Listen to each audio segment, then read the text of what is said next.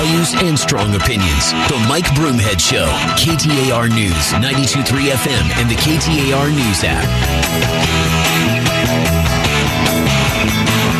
Hey, I appreciate you spending some time. We talked about this earlier, and what is interesting to me about it is the story itself is not that big of a deal. And I admitted this from the very beginning. It is not going to alter Arizona's economy with this one specific veto by the governor. But I do believe that it is insight into her mentality of when it comes to regulation and business. I think this is something that has a deeper look to it. So let me explain what this is. It's been affectionately called the Tamale Bill. It's House Bill 2509. It passed in the House of Representatives 45-11 and the State Senate 26-4. So massive bipartisan support. Got to the governor's desk and she vetoed it. And she vetoed it saying there needs to be more safety measures. So let me tell you what it was. It was expanding the ability for homemade food to be sold. There are people out there, we talk about side hustles all the time. There are delivery drivers, there are rideshare drivers, there are people that are trying to keep their heads above water or make extra money. I ran into someone a couple of years ago, as meaningless as this is now. Very nice woman, worked as an assistant in a orthodontist's office doing surgeries, but was doing rideshare driving because she was saving money for a cruise. That was going to be her cruise money. So we know that people do side hustles, and for other people, it's keeping your head above water. Well, instead of this side hustle being whatever, it's an Amazon business or videos or whatever, there are people that cook, and they are excellent cooks. Who here in town hasn't had homemade tamales and just lost your mind at how delicious they are? I'm one of them. You see somebody on the side of the road where they have selling tamales, especially during the holidays. Reasonably priced, delicious homemade food. Now, it's somebody if this person were your neighbor, you would if they brought it over as a holiday gift and said, "Here, Merry Christmas," you'd be amazed at how delicious they are. But if you put a price tag on it, all of a sudden now it's dangerous. Made in the same kitchen, made by the same great cooks. The mindset shift for me with this one particular bill is that the governor's mindset. You can get an insight into the mindset. The previous governor was about unleashing entrepreneurs and allowing people to make a living. Rich and poor, by the way. I talked about the licensing change, that if you come to Arizona, you bring your license with you, you can go to work while you're going through the process of passing all the requirements for Arizona. Your license in good standing from somewhere else allows you to work in that industry here. So that is a freeing and liberating thing for someone that is a working class person. It allows a working person to go to work. Here you have someone that is, who knows what it could be. It could be, and I'm going to stereotype a little bit, it could be a grandmother that is taking care of grandchildren while her child or children are at work. So her way of making income would be something in her home. So what she does is she makes tamales or she makes other homemade food and she sells it. You can't do that here. The governor said no, even though the vast majority of the legislature said yes. The governor's reasoning is safety concerns. That is very telling. That's a lot of insight into the mindset of the governor and how she views business and regulation. Now, I'm not saying that our economy is going to crash and we're going in reverse, and I'm not saying that. But we are not going to have anywhere near the same business-friendly, unless it is something we absolutely need to do, we're not going to do it attitude that we had from the previous administration. A couple of other things. There's a couple of additions to this now. The governor vetoed a school safety measure and calls for gun control instead. We can get into that a little bit later, but how about this one? The American Hotel and Lodging Association, the president and CEO, Chip Rogers, released the following statement. We are disappointed that Governor Hobbs vetoed an important hotel employee safety bill, House Bill 2379. House Bill 2379 is right in front of me. What this would do is a city or town may not require a hotel or motel to participate in any program that houses homeless individuals or families in an unoccupied hotel or motel guest room through the use of a housing voucher. You can't require this. Homeless individuals or families, and they describe what that means. Hotel, motel means any establishment that provides payment for temporary lodging. So what this bill would have done, and according to this, is it would have required more wraparound services than just giving somebody a bed for the night. It would have prevented the government from requiring Arizona hotels to house the homeless right next to paying guests without necessary wraparound social services. And the governor vetoed this as well. So now I want you to think about this. You cannot cook food in your home and sell it to the general public. You and I, which I've done in my old neighborhood, I loved it, man. I think I love the entrepreneurial spirit. Somebody would be driving around in one of those, it looks like a big tricycle with a cooler in the front, and they're selling food or they're selling snacks or whatever. I'd stop my truck and buy something just because you're trying to support someone that instead of standing on the corner with a sign saying, hey, give me cash, they're out there hustling, trying to make some money. In the old neighborhoods, you still see them where there are people parked on the side of the road with a sign that says tamales or other food items, and they're selling them out of coolers in the back of their car. Sometimes they walk the neighborhoods. And I don't see a problem with that. If you want to buy that food, you understand somebody made it at their house. It's no big deal.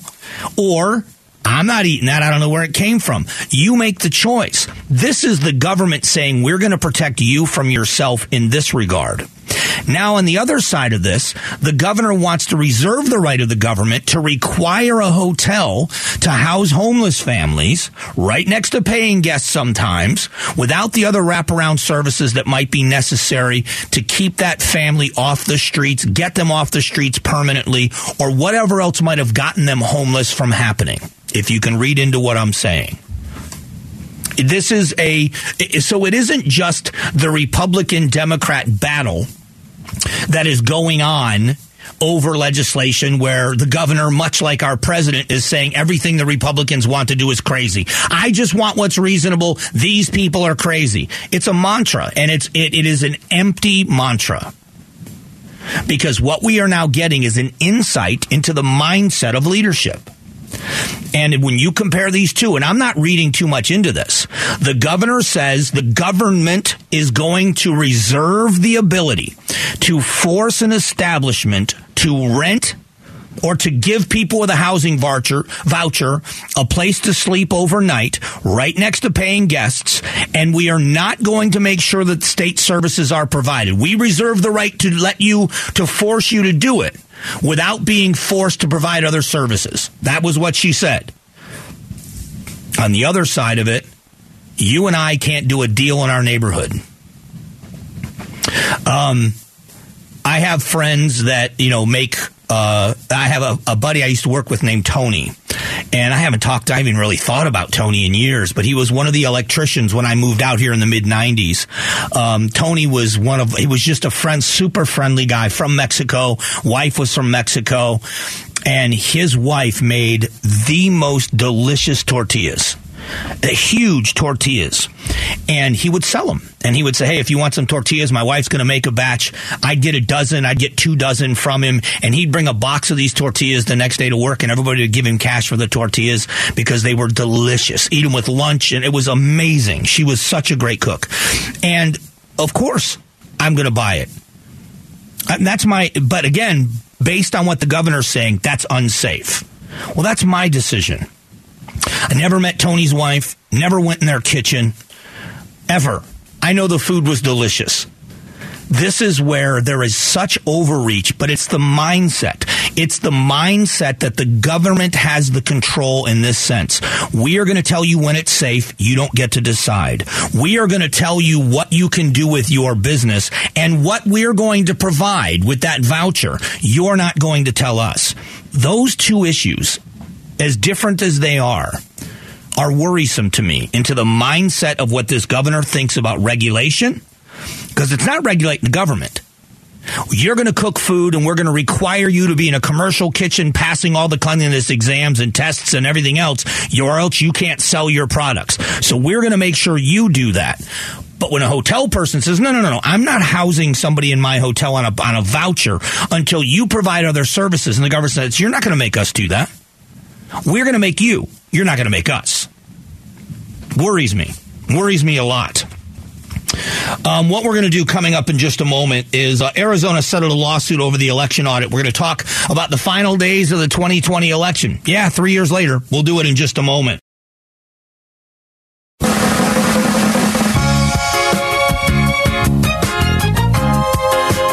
Strong values and strong opinions. The Mike Broomhead Show. KTAR News, 92.3 FM, and the KTAR News app.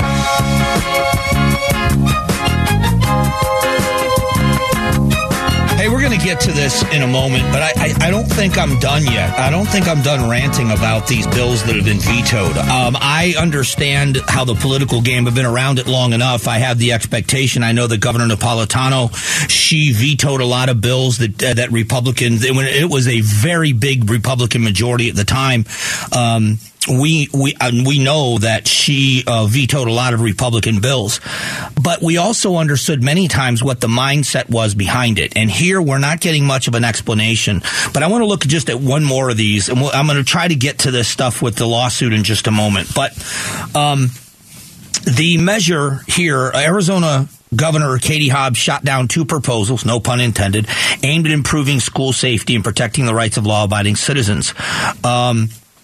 House Bill 2332 would have set up a firearms safety education program for students grades 6 through 12, while SB 1331 would have allowed Arizonans with concealed carry permits to lawfully bring firearms on campus. Let me explain a couple of things. The idea of bringing guns on campus, everybody freaks out about that. Let me explain something to you. The way it works now is you can't bring a gun on a campus or you're in violation, which means you could lose your guns, you could lose your right to own guns. This was more about a law-abiding citizen not getting in trouble if they have a gun on a campus. And this is, again, with a concealed carry permit. It's not required in Arizona. I hope people understand that. You can carry a concealed weapon in the state of Arizona, legally carry it concealed without a concealed carry permit as long as you legally own that firearm. That's the law in Arizona. But what the extra level of training is when it comes to knowing the laws with a concealed carry permit, which I have, so I've been through the course. I understand it is about your responsibility. So this is not a rah-rah gun rights course. This is a gun responsibility course. And so that extra level also shows you've been through a background check. You get fingerprinted. Your fingerprints are sent out to the Department of Public Safety. They do a background check on you over and above the background check that you go through in order to buy a firearm. To get a concealed carry permit, you go through another process of a background check where they do the fingerprint background checks on you. And then based on you passing that, they issue you a permit. I know this because I've gone through it. And what is interesting about this is it's just a nope, it's a gun. Nope, it's a gun. And the other part of it about a gun safety program, I wonder, and this again is just me guessing at the mindset of some people, some of the individuals out there that think that it's absolutely absurd to teach children about gun safety have no problem with people teaching young people about safety when it comes to drugs and alcohol. When it comes to safe sex, you want kids to be, well, kids are going to do it anyway. We better make sure they're doing it safely. What's the difference? The difference is it's always about the firearm. It's always about the fact that you believe in your mind inherently guns are evil. But it's another indicator. This is all about ideology, but it's also about the governor's mindset. The idea, and I mean this very sincerely, within the sound of my voice, there are a bunch of people out there that have concealed carry permits. There are also people out here that are listening that never owned a gun and never will. But I want you all to think about each other. Are you dangerous when you're armed? That goes for the person that doesn't have a gun either. The answer is no, you're not. And you have neighbors, and I'm one of them that's armed most of the time. I don't even think about it. I put on my glasses every day. I put my wallet in my pocket. I put a pocket knife in my pocket, and I have a firearm most of the time. That's part of my routine. I don't think about my firearm any more than I think about my pocket knife. Unless I need it for something, I don't even think about it being there. But I'm certainly not more dangerous. And if I go to pick up a child or if I go to a school campus for an event or something, I should not be potentially losing my rights with firearms because it's loaded on a school campus. That doesn't make sense. But the idea that we just want armed people, now there's a bunch of those, those crazy gun people in Arizona want to get their hands on guns and they want to be carrying them around kids. And the idea that more guns, more death is absurd. I've been talking about this, of all the absurd things that have been said. People that are in favor of gun control, you even have to laugh at these people. Let's be honest. A 30-second conversation, you have to roll your eyes at these people. Our governor has a detail of armed police officers. The mayors of our major cities, big members and dignitaries in our government are all protected. When you go to a concert, when Taylor Swift was here, Taylor Swift is surrounded by armed protection, whether it's law enforcement officers assigned to her or she has private security or both. The Super Bowl was cops everywhere. Cops you could see and cops you couldn't see with guns. Were any of those venues less safe because there were more guns around? The answer is absolutely not. So you mean to tell me now when you introduced armed police officers to school campuses, you've just made campuses more dangerous, more guns, more death? It's an absurd premise. And this all falls under that same thing. Coming up in a moment, we're going to kind of go in this same direction. Arizona's self-defense laws. How is our stand your ground law or castle doctrine different from other states? What's legal? What isn't? We'll talk about it next.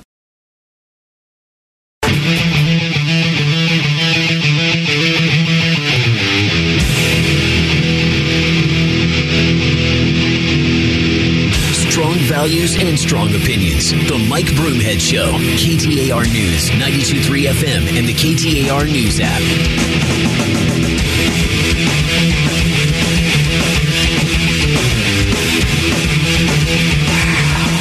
Thanks for being here.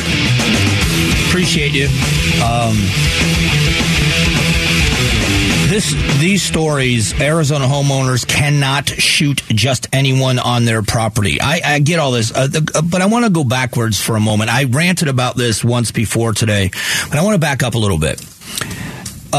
This story is being written because people are showing up at the wrong place, and a kid got shot. He showed up at a house of a guy that was over 80 years old. He rang the wrong doorbell, and he got shot. So it's turned into a racial conversation because the old man was white and the kid was black. And so I don't know the racial connotation or, the overtone, undertone, whatever there. I don't know. I don't know what it is. But that's what it's turned into. Other places where kids are in the wrong place or someone turned in the wrong driveway and they ended up, I'm not making excuses. It's a horrible abuse of your right to own and keep a firearm. That doesn't mean that the person on the other side of the door wasn't afraid. It just means they didn't need to be. But I want to go to a different premise because this is how I believe this affects Arizona. Kirk Evans, as president of the U.S. Law Shield, said this is him telling when you can use self-defense as a claim. Protecting yourself against being murdered, serious bodily injury, rape, some other serious crime. Chase Golightly, 12 News, when you can use self-defense. Evans says Arizona law does allow it if you are in immediate danger. The suspect is committing arson or stealing valuables. But again, it has to be happening right then and there. You are no longer in fear of your life when you shoot someone running away with your TV. So, let's discuss what I think is the element of this that's been forgotten in the conversation. I have been warning about this, and it's not just me. I'm not making it about me, but I have been warning about this as we have watched the depletion of police agencies across this country. We have watched the Phoenix Police Department shrink at a time when the city is growing. And it's not just Phoenix PD, it's agencies across the country, not just the valley, across the country. And I've been warning about this because when the crash happened, look how long ago we had the market crash happen, 2008, 2009, 2007, 2008, and then it carried on. The city of Phoenix, along with the state of Arizona, found itself in a very, very bad financial place. And the city of Phoenix sat down with the public safety unions, the Phoenix firefighters, and the Phoenix Police Department, and they negotiated a deal. And as far as the police go, I can tell you, and I think both deals were pretty much the same, but Phoenix PD said, you will agree not to lay any officers off that are already hired. And for that, we will give back real compensation. And they did. They gave back real money. But what they didn't do is they didn't replace officers that were leaving for attrition, retirement, went to another job, got fired, got injured, whatever. So we watched the numbers in the Phoenix Police Department drop dramatically. We have seen an uptick in violent crime across the country, especially in cities where they have bought into hook, line, and sinker into the idea of defunding the police. And I have been warning you, do you want the Wild West? Do you want people defending themselves? One of my favorite miniseries, favorite book for sure, but the miniseries is phenomenal, is Lonesome Dove. And it is such a good, and in one of the scenes, they end up having to hang one of their friends because he got in with a bunch of horse thieves. And so that's how the Wild West was. Now, these guys were Texas Rangers, but they were now private ranchers. And in this mini series, one of their buddies leaves and ends up with these bunch of horse thieves who kill this farmer and steal his horses. And they hang all these guys on horseback. And they hang signs on them saying that they were horse thieves, or let people know that's why they were hung. That was the way justice was then. You were the jury. You were the executioner. You protected your own property. You did everything and took the law into your own hands. We have evolved as a society that is a law and order society. That doesn't mean we give up our right to self-protection. But as we watch laws change, enforcement policies change, a number of officers change, we see crime go up. Reasonable people are not going to work as hard as they have to work this time in our country, where it takes so much to just keep your head above water, to watch some maniac rob you and steal from you without pushing back. That's not going to happen. So now what you've done is you've put law-abiding citizens in a position where they either have to watch somebody steal their property or take a chance on losing everything financially they've put away defending themselves in a court so they don't go to prison for defending their property. That's not the America I want to live in. I don't believe in the Wild West. I don't believe that if somebody is breaking into my car, I can grab an AR-15 and shoot him through the window and kill him in my car. That's not what I'm saying. But if I confront somebody, I should not hear from anyone. And there are some of you I know that believe that this is the way it should be handled. It's just property. Well, it's only property unless it's your property. But you are seeing somebody break into your car, try to steal your catalytic converter, stealing your motorcycle, stealing whatever from you. So instead of waiting for them to get in your house, you go outside and scream, "What are you doing? Get off my property. Get out of here." And I'm on the phone with the cops. And this person, instead of getting out of your vehicle or out from under your vehicle and running, this person advances toward you. Now you feel in danger. You shoot him. Do you believe that is cut and dried? Do you believe that it's just, well, you were defending yourself and that's what the police are going to say and you're going to go to bed that night in your own bed? Or do you think that a case is going to be made that if you hadn't walked outside in the first place, none of this would ever happen? How about your homeowner's insurance? What if that person survives? Do you think that person is going to sue you and your homeowner's insurance because they were just trying to steal your CDs, or if you still have CDs in your car, trying to steal something out of your car? They didn't deserve to be shot because they were just trying to steal. You don't think that that's a real possibility? Of course it is. No one should have to live in that society. If you are going to steal from me, I have a right to try to stop you. If you escalate that, that's on you, not me. That's on you, not me. And that's the society I want to live in. But I don't know that that's the society we do live in. Coming up in a moment, New York City Mayor Adams publicly criticizes the president. Very rare, but it happened. We'll talk about that coming up in just a moment.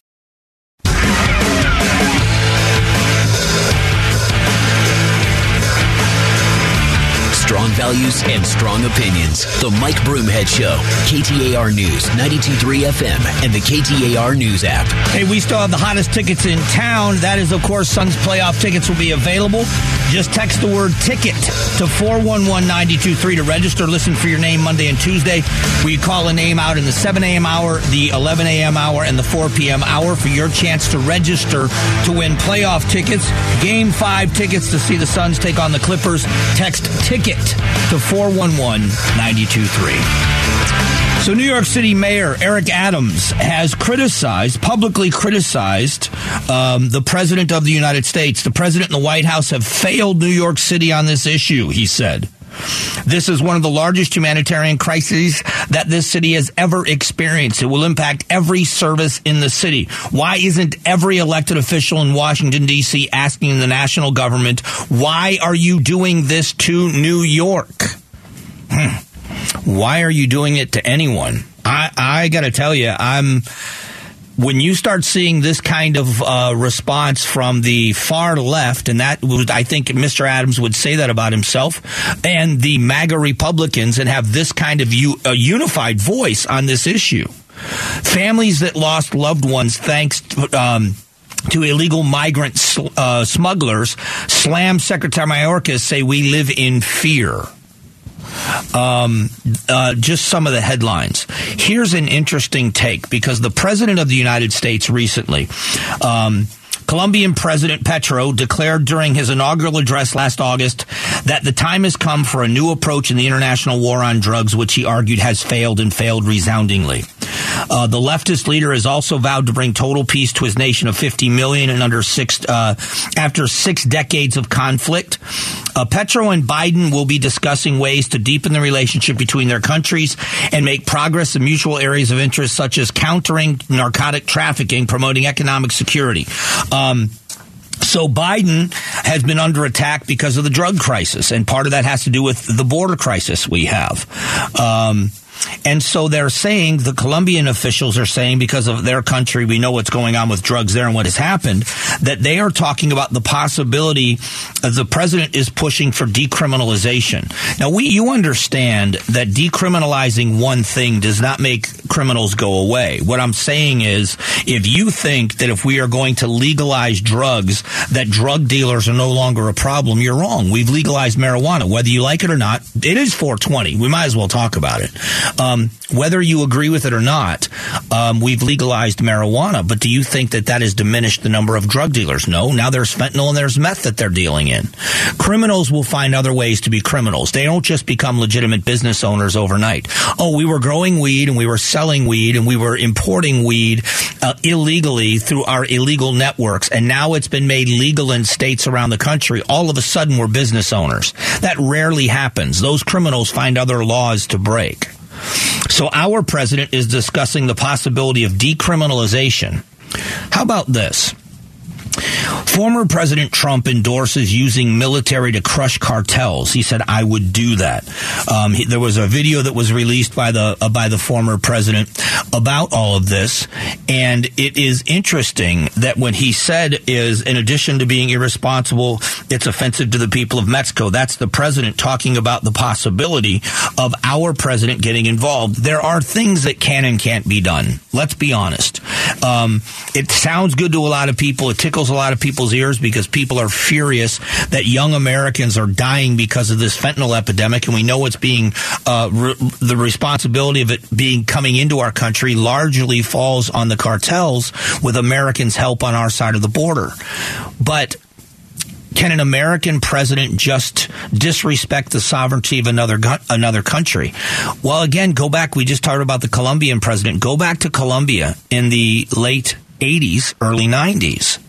At the end of the Reagan administration, during the 4-year term of George H.W. Bush, or Bush 41 as he's known, there was a huge U.S. presence in disrupting the drug cartels, the Cali cartel, the Medellin cartel, and trying to upset the world that they had been creating with this network that was making billionaires out of these people. But now we've got this just with our neighbors to the south. That's another part of this. What we're seeing with this huge migrant crisis. I want you to hear a little bit about the migrant crisis. This is a WABC New York report. Stacey Sager talking about where the migrants are being A peaceful stretch of Northern Boulevard here in Bayside, Queens, and New York City Council member Vicky Palladino meeting with a couple of her newest residents. But they won't be living in houses or apartments here. Instead, this hotel, the Anchor Inn. It's one of 3 in Queens, suddenly receiving hundreds more migrants at a hefty cost. Palladino says the owner of this hotel will be making $300,000 per month. The other part about this, I was just in New York within the last couple of months, and let me say this about what's happened in New York. You know, that there are the high-rise buildings where these hotels are many times not the only building there. There are other businesses. There are restaurants. There's those little bodegas, or bodegas, as the First Lady would call them. The bodegas in New York City where people shop. There are grocery stores in these buildings where people shop. And when you have people that are housed in these hotels and not guests that are paying guests that normally frequent those businesses are strained. And that is one of the biggest complaints in New York, is coming from other business owners, restaurants, bodegas, and others, sell clothing or otherwise. They said, we're not seeing the customers coming from the hotels anymore because these are people without any money. They've come here illegally into this country. They're being housed. So the government is paying the hotel for their upkeep. But what about us? Not only do we not have that hotel traffic, nobody is coming here because of what's happening on the streets. What we're going to do just after 11 is talk about how taxpayers have spent money and how you can get involved. We'll talk about it next.